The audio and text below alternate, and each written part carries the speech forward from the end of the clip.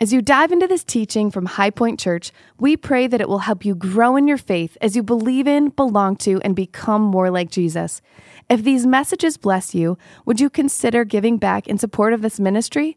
You can give and learn more about High Point at www.highpoint.church.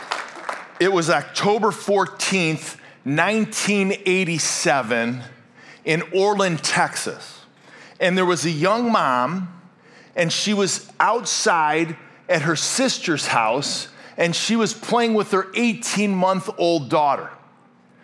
As she was playing with her daughter, the phone rang, and for just a moment, just an instant, she turned away and she had to answer the phone. But these are the days when the phone used to be attached to the wall. Anybody remember those days? And so it was a hard line. Anybody still got a hard line phone? Why? Just asking. Sorry, I didn't mean to call you out, but why? Okay, so she goes to answer the phone, and she just looks away for a moment. She looks right back, and her 18-month daughter is gone. And so what she didn't realize and what she didn't know is that there was a hole in the ground, and it was only 8 inches wide. Think about that for a moment. Only 8 inches, this little small hole. But it went down 22 feet. And so her infant, or her 18-month-old toddler went as far as the ceiling all the way down into this well that had been covered.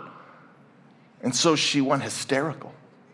And she ran out there and she got other people, and they're trying to figure out, what can we do? They couldn't communicate with her. They couldn't hear her. They didn't know if she was okay. And so they called the first responders, and the firemen got there, and paramedics got there, and the police got there. And they couldn't do anything. So finally, they thought to themselves, let's call some engineers. This is Texas. It's oil country. They're used to digging deep wells. And so they got this team of engineers. They came up with a plan. Let's dig a shaft not too close to where she is, because we don't want that to cave in, but we'll dig a shaft all the way down 22 feet and then go over horizontally so that we can rescue her. After 24 hours, they didn't get to her yet.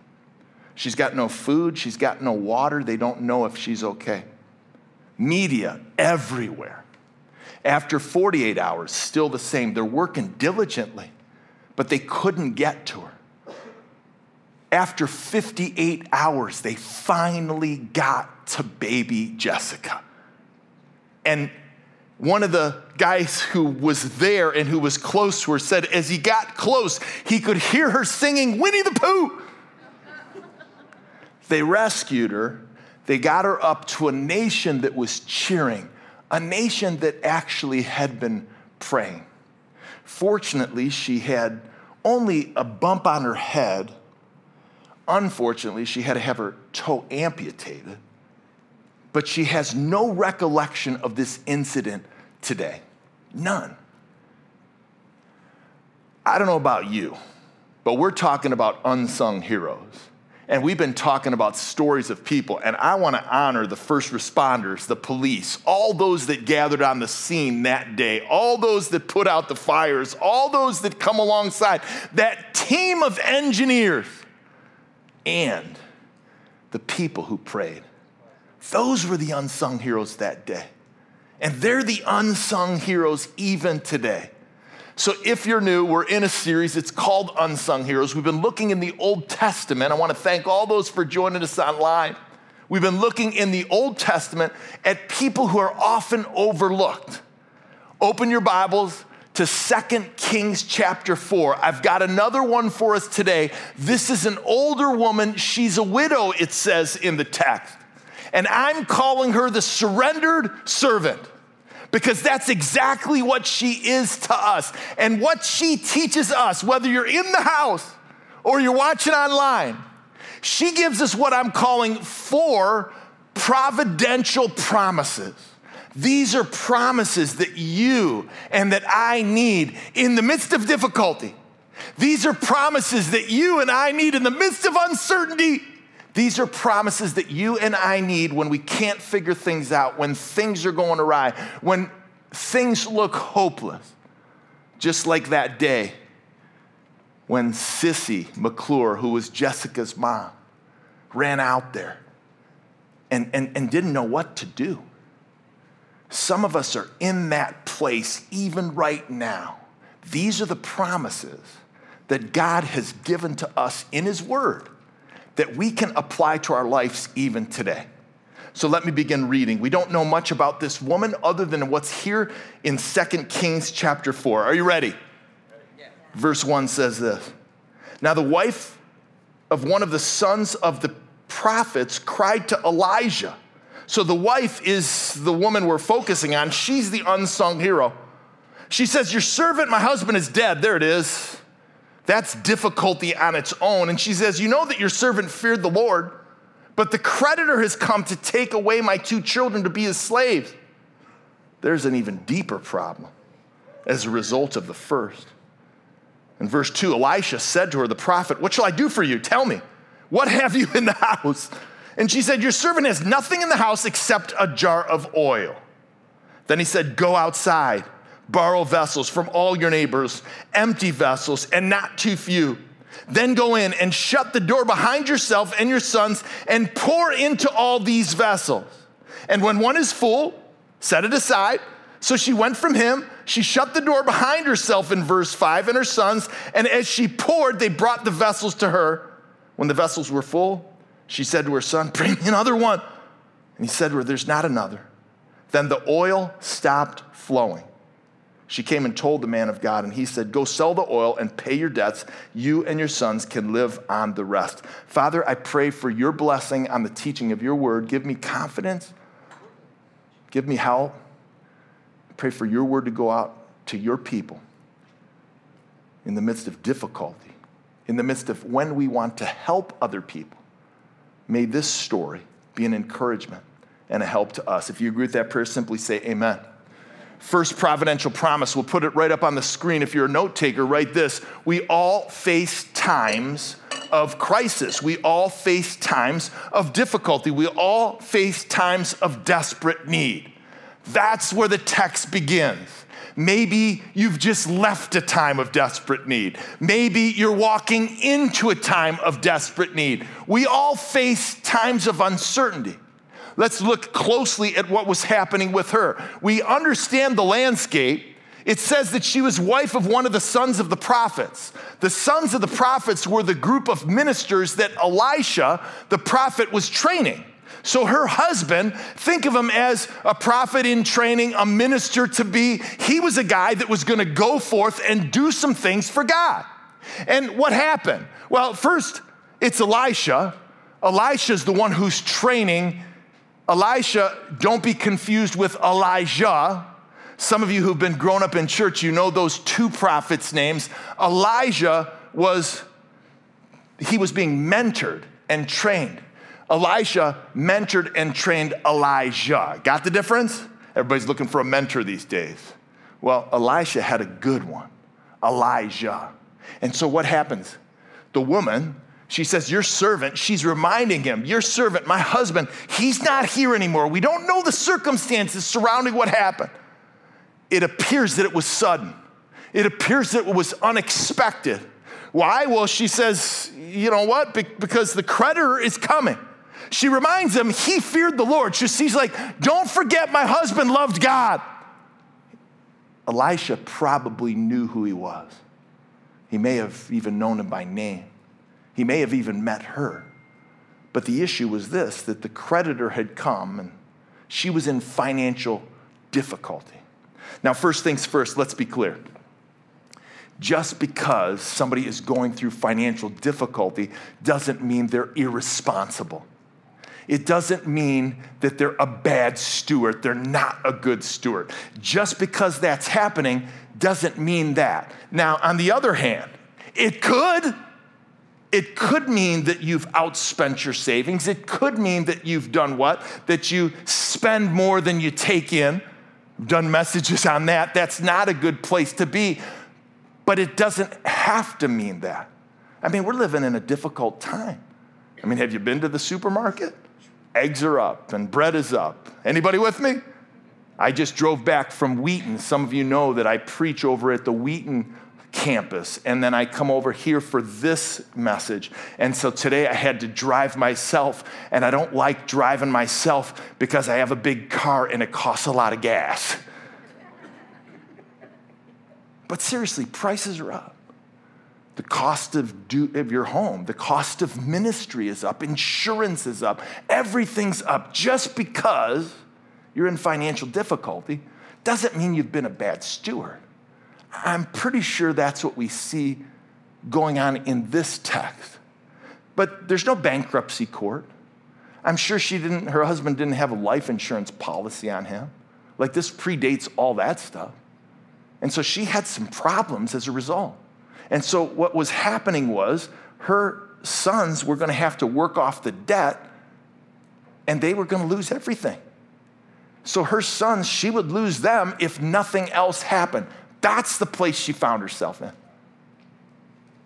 Have you ever been in that kind of place?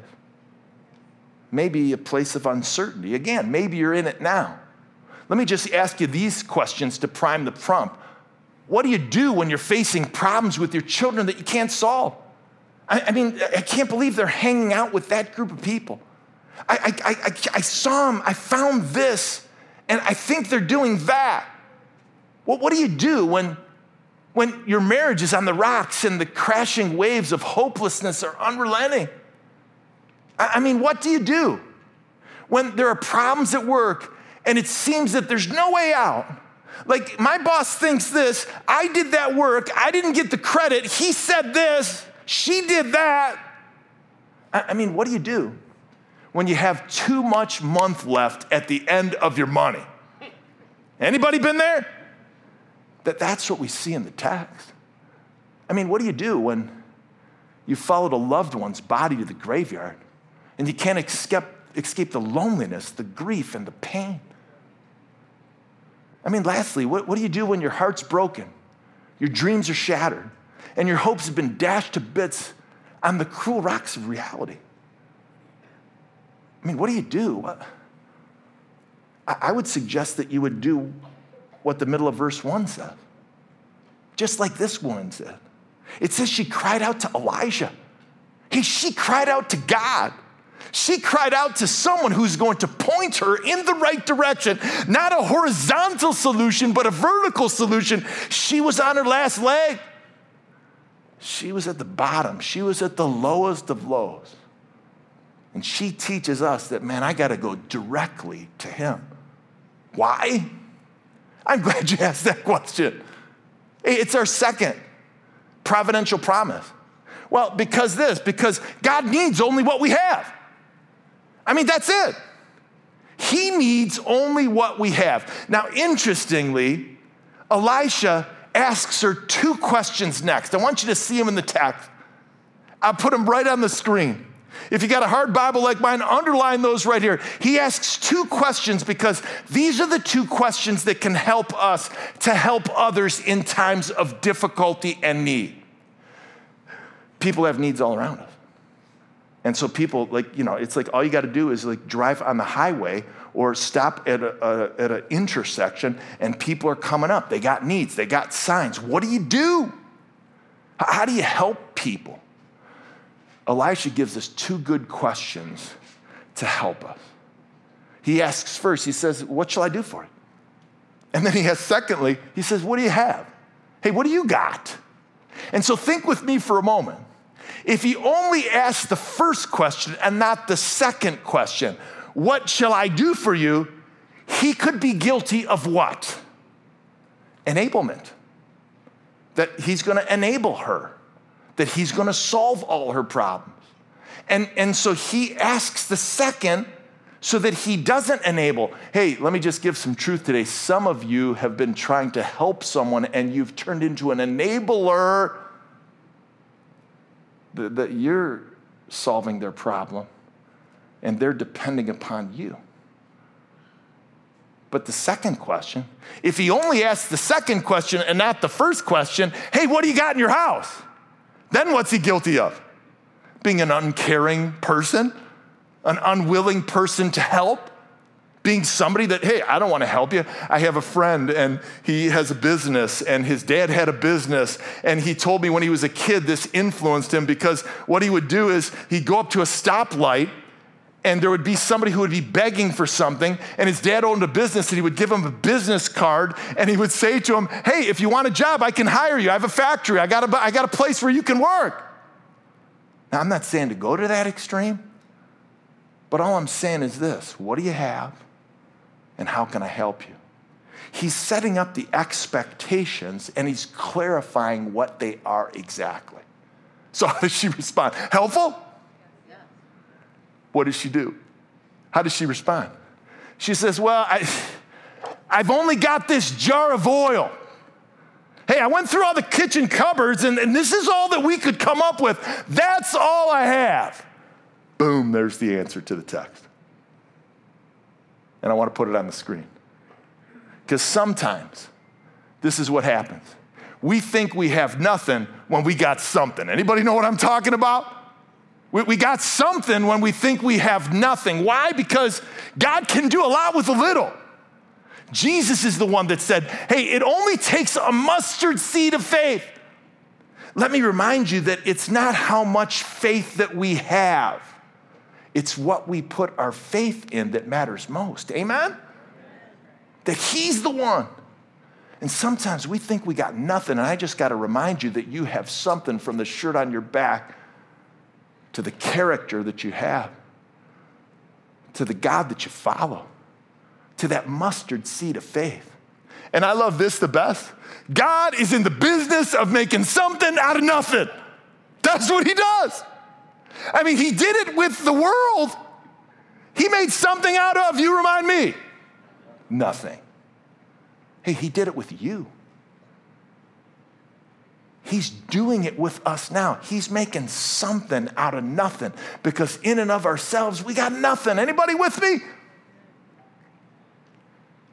She had more than she thought. God makes something out of nothing. That's the business that he's in. I just want you to think for a moment. I was thinking about this week. Jody, my wife, is in the front row, and I remember when we were in a kind of a difficult spot, and we were newly married, and things were tight. And we didn't have health insurance. And I could explain a lot why it didn't happen, and we were responsible. But we had little faith. And God provided. I remember another time when it was like the car, we had 2 kids. I'm in ministry. The car, it's not working. It gets, oh my goodness, I can't pay that bill. But we had faith. I remember when we were going through a family crisis. And it wasn't that long ago. And man, this person's saying that this is going this. And we're in the middle and didn't see any resolution. But we had faith. I remember when we got into this building that we're sitting here right now. So we bought this building. It was 107,000 square feet. It was going through foreclosure. It looked nothing like it does now. This neighborhood, nothing looked like this. There wasn't all these restaurants and all this stuff. And we bought this building. It was going through foreclosure, and we paid a cheap $7 million.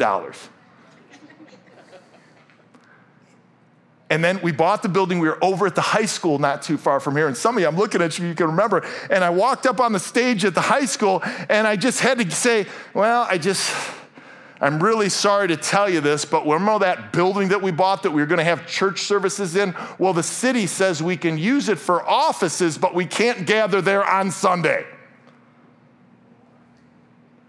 So we didn't have the zoning. But we had faith. And now, as we got 5 locations, I mean, it's hard, just a little bit of faith. Man, God makes something out of nothing. So what is it in your life? What are you struggling with? What are you wrestling with? Maybe it's a financial situation like we have here. Maybe it's a relational difficulty.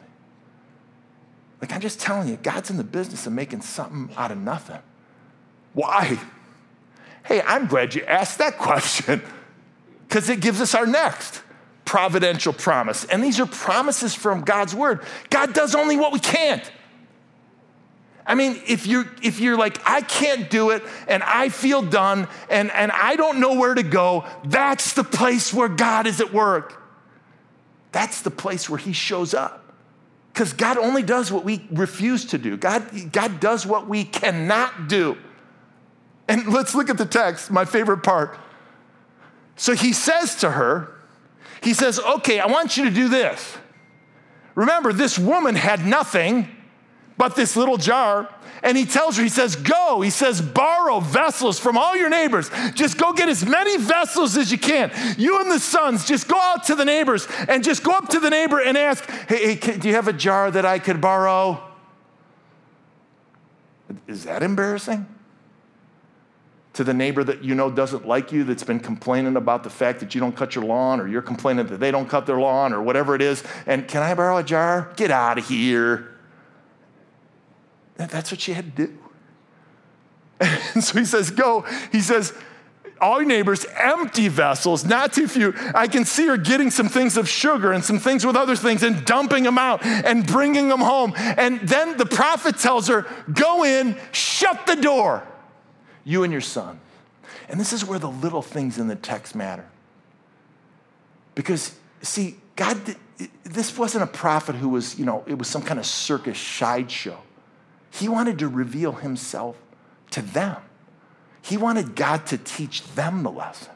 This wasn't for everybody else to see. And he wanted them to participate in the miraculous. Are you catching that? That's the biggest thing in the text. He wanted her to participate. He wanted her to be a part of the solution.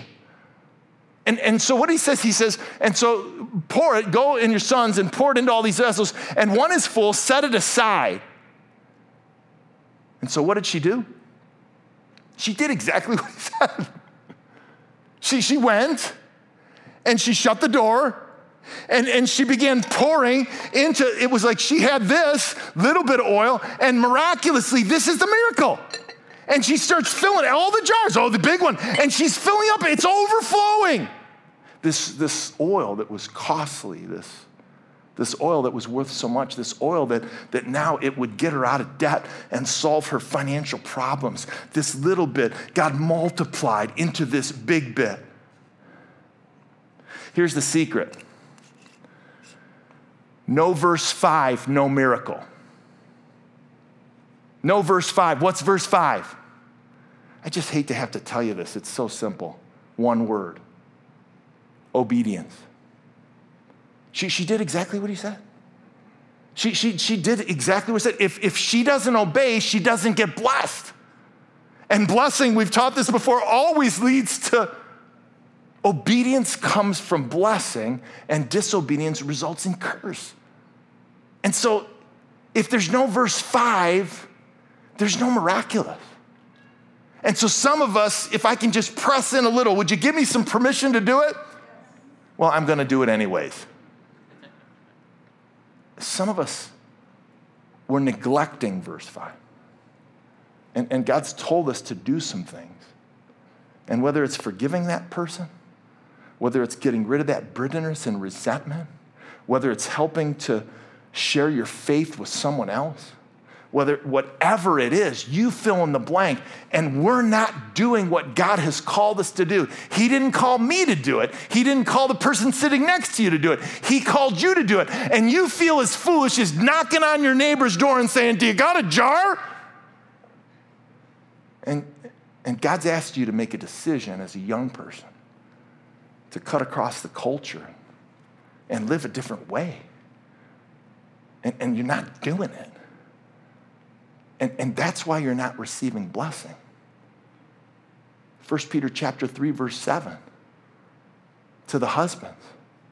He says, likewise, husbands, live with your wives in an understanding way and treat them as the weaker vessel, not inferior, as the precious person that they are, as an heir of grace with you. And if you don't, what does the scripture say? Your prayers will be hindered.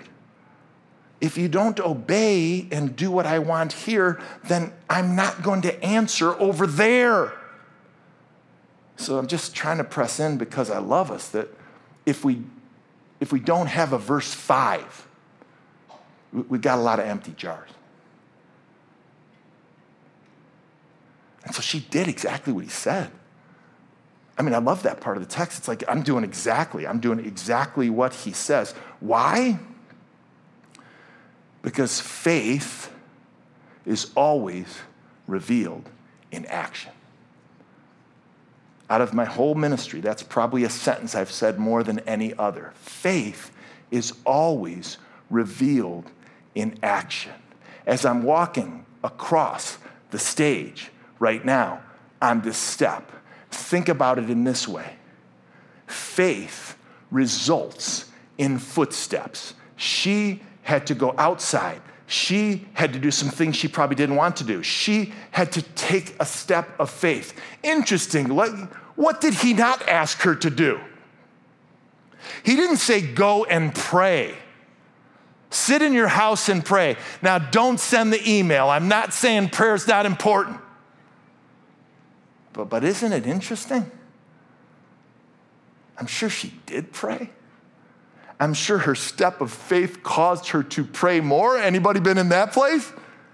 Where your prayers are getting deeper because you stop praying that someone else is going to solve the problem, but you just take a step of faith to do it. Faith is always revealed in action, in the footsteps that we take.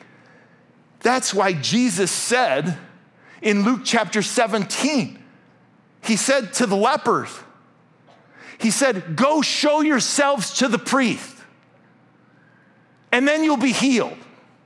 And the text says, you can check it if you want. The text says, as soon as they began footsteps, as soon as they began walking, it was like the miracle began. That's what he said in John chapter 9 to the blind man. And he said, go wash in the pool. And I don't know how he got there. I don't know if some friends guided him there, but he took the water and immediately he was healed. That's why Jesus said at the wedding in John chapter 2, and so, don't want to bring this up too much in church here, but the wine was empty. They were partying. The next thing you knew, they're like, hey, we got all these jugs. We need some more wine. And so what did Jesus do? Jesus didn't go like this and snap his fingers and get the wine filled up. Jesus didn't call somebody in Napa Valley and say, hey, can you give me a shipment? No, what did he do? He said, go and fill the jars with water first, because he wants us to participate. He wants us to be involved. And then what did they say? Man, hey, this is the best stuff, man. You saved the best for last. Faith is always revealed in footsteps. And so I don't want us to miss it. This is a favorite passage of mine. I say that every passage is a favorite passage. Let me just say this is my favorite passage this week. But I don't want you to miss it. The jar represents opportunity. And so that's the jar. So even, just write that in. The jar is opportunity for God to work. And so it's empty. And God wants to fill it. And so there's all kinds of jars of opportunity just even represented here. There's jars of freedom that God wants to free you from a past hurt, a past habit, a habit that's going on now, a hang-up. That there's freedom that God wants to fill you. There's jars of salvation that God wants you to commit your life to him, that you would surrender yourself to him, that you would embrace what Jesus did on the cross. There's jars of salvation for you and for other people that you love and that you know. There's jars of reconciliation that God wants to fill, and God wants to, as long as it depends on you, that you would be at peace with all people and that you would do your part, and that jars of reconciliation, that God wants to reconcile people not only to himself in salvation, but to others. There's jars of salvation. There's jars of sanctification, that we would become more like Jesus. Sanctification is just a theological term. It's progressive in nature, that we're going to become more like him as he fills us up. Hey, there's jars of ministry. There's lots of jars of ministry that God wants to use you in a situation, whether it's in service or there's jars of ministry here at the church. And we started this we wound up doing our Limitless initiative, We started that nearly 22 months ago. And so there was some jars of opportunity that we saw. God was doing some things, and God's been filling those jars. Can I celebrate a jar we didn't see? So there's all kinds of jars that we saw God do, and we're like, hey, we've got a church planting hub in Africa, and God, would you fill that jar? Lord, we have a location in St. Vincent. Pastor Craig is away. He's teaching there right now. He's pouring into them. We want to help them get into a building. There's a jar of a church planting in Europe, and we're planting churches all over the Europe, eastern side, and all these things. And one we didn't see. This is the Korean, High Point Korean. And so this thing just came out of nowhere. And sometimes God just brings some jars you didn't even see coming, and he fills them. And before I got into here, and during the offering song, I went over and prayed. I don't know if you realize it, but we have a chapel space that we just redid in our building. It wasn't being used for the right purposes, and we reshaped that space. It's a chapel now, and High Point Korea is meeting in there right now. Can we praise the Lord? And so I went over there and prayed over Pastor Kiwan and prayed for God's hand of favor, that he would bless their step of obedience. It's not a huge space, but we believe God's going to use it. He'll be doing 3 services out of that place. It's a soft launch now up until Easter, where we're going to kick it off to the Korean community. And there's all kinds of jars. And so what's God want to fill in you? I mean, that's the message. I mean, because God fills only what we offer. And so what are you willing to offer to him, where you're just like, God, I'm a bit empty and I need to be filled? If I can be so bold and so foolish, maybe, is to say, I'm just gonna give this jar right here. Let me give it to you. And just as you hold that jar, just think about something that God has. I know he's done some great things, Kelly, in your life. And God's been there for you, and he's filled something. Or maybe there's a need right now, and you haven't verbalized it. And you're just asking, Lord, would you just fill this? And then just pass it around. And so we're all going to get a chance to hold the jar. Don't drop the jar. This section I'm more concerned about than others. But as foolish as it is, just that as you hold, God, I want to thank you for how I've seen you work in the past. And maybe it was a financial thing that he did. Maybe it was a marriage that he healed. Maybe it was a physical problem that you had that now the Lord has healed you. Physically, spiritually, emotionally. I know it sounds foolish, but reflect upon what God has done and what you want God to do, because God fills only what we offer. And so that's the last providential truth. And it's more than a truth, it's a promise. And so as you're passing those jars to other people and you're just taking it for a moment, hey, God's only gonna fill what you offer to him. That's it. How many people have a dog? Give me a hand raise. Okay, we love dogs.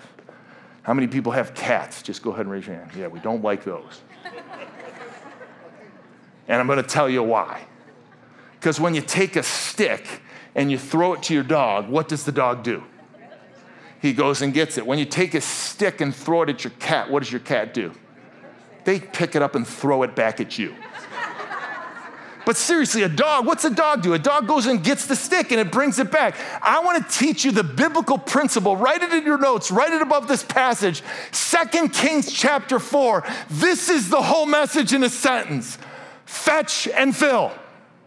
That's what God wants you to do. He wants you to fetch, and he's going to fill. He wants you to go after it, man. He wants you to take a step of faith. He wants you to go after the next hill. I hope that that's the bottom line of my ministry and my Christian life, that I was a man that was willing to fetch to do exactly what God wanted and fill. And that he filled it. And that there was opportunities in my life and in my family and in the community, in the church, where I saw him fill. And I know you've seen it, you've experienced it.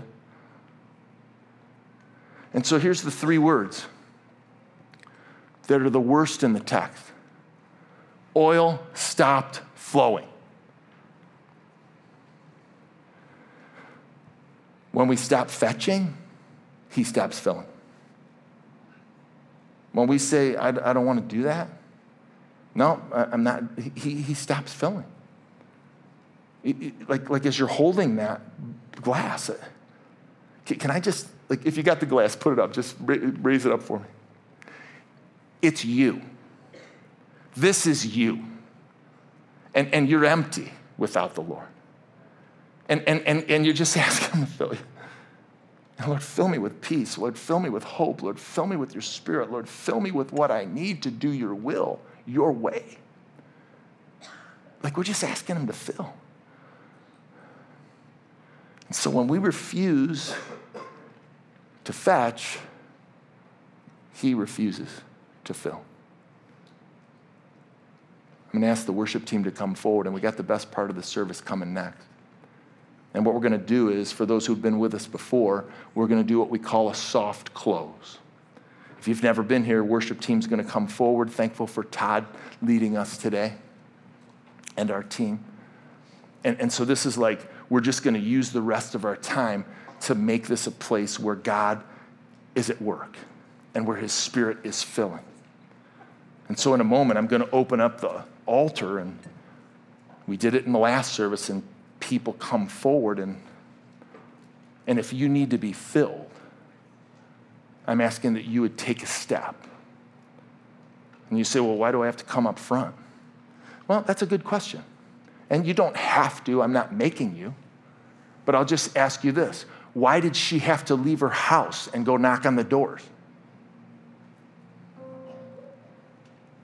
Why? Because God wanted her to, and God wanted to take a step. And faith is followed by footsteps. And so interestingly, Elisha's name,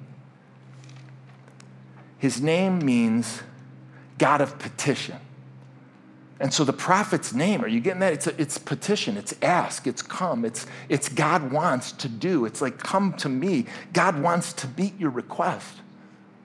If you're willing to surrender like this woman. And so interestingly, this is the first of 5 miracles that Elisha does in the text, in this chapter. He does 5 more. And then, listen, he does 14 miracles are recorded. He does 7 more miracles than his mentor, Elijah. Isn't that interesting? He does twice as many as his mentor. Now, I only point that out to you. You say, well, why? Because he asked his mentor, he said, can I get a double portion from God? And God gave him exactly a double portion. And I'm just going to suggest to you that some of us, we haven't come forward to receive the double portion because we have not asked. And God wants to fill your spirit. He wants to fill it with his love. He wants to fill you with his wisdom. He wants to fill you with his grace. So before I ask you to respond, it was interesting last week, if you were here, we had a message and it was on revival. And so got all kinds of feedback. Yeah, we need revival. We need revival. And it was just awesome. It was a great passage of scripture. It was my favorite for that week.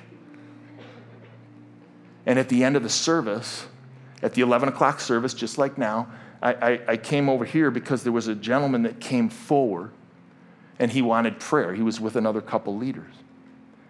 And so I was wondering what's the deal with him. And he said to me, I'm a Muslim. And this is exactly what he said. He said, I woke up this morning and I knew that I had to go to that church, High Point Church. I knew I had to go to High Point Church, that big 4-story black building off of I-88.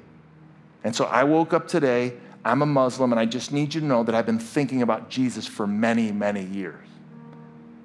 And he said, I'm ready right now to surrender my life to Jesus. Now listen, this is a guy, do you understand what's happening? This is a guy, like nobody invited him. Like I didn't talk to him. Like I don't know. He didn't know anything. He didn't see our ads. All he saw was like God drew him here. Because God knew that we were going to teach from his word and that we were going to talk about revival, and God sovereignly brought him in this space right now. And he received Jesus. So this is your time. This is your space. That I believe God has sovereignly brought you here to respond to him. And interestingly, when this guy came forward and we stood over there, I don't do this very often, but I just said, hey, instead of me praying for you, you're ready to accept and surrender to Christ. Why don't you pray to him? And I kind of took him off guard. And I like to do this every once in a while. I don't do it always. Most of the time I'll pray that prayer, the ABCs. And I'll just pray, if you admitted that you're a sinner, do you believe that Jesus Christ went to the grave for you and rose on the third day? Do you confess Jesus as your Lord and Savior? And I'll pray that, and then I'll ask for them to agree. And I'm not saying that's wrong. I do that all the time. It's a great model to follow. But in this situation, I just felt the Lord. I just said, why don't you pray? And I'm not going to reveal what he prayed. But I'm telling you, it was the most sincere, spirit-led, it was the most foundational prayer of salvation. And all I'll say is this, you know what he did? He basically said this, I'm rejecting something and accepting something else. He was rejecting the religion. He was rejecting the God. He was rejecting the faith that he brought up with because he found Jesus Christ, the Messiah. And then he said this. And then he just said, would you pray for me after he was done? Because this week is Ramadan. And some of you know that's a very important holiday. And he said, because I'm going to tell my family about my decision to surrender myself to Jesus. I'm going to ask you to stand. And I'm going to ask you, what do you need to surrender? And I'm going to ask, come forward now. If you're a leader in the church, I just ask that you would come forward and even pray and begin to pray for us to surrender things in this moment. Let's open up the front. We want to pray for you, decisions be made. Go ahead, you can just do it as I'm talking. The worship team's going to just pray and call out to the Lord, and we're going to just sing. And this is a quiet close. Just there's some decisions that be made. We're just going to kneel right down at the altar, and we're just going to pray for others as we surrender ourselves. Father, move. I pray for your spirit now. I pray in Jesus' name.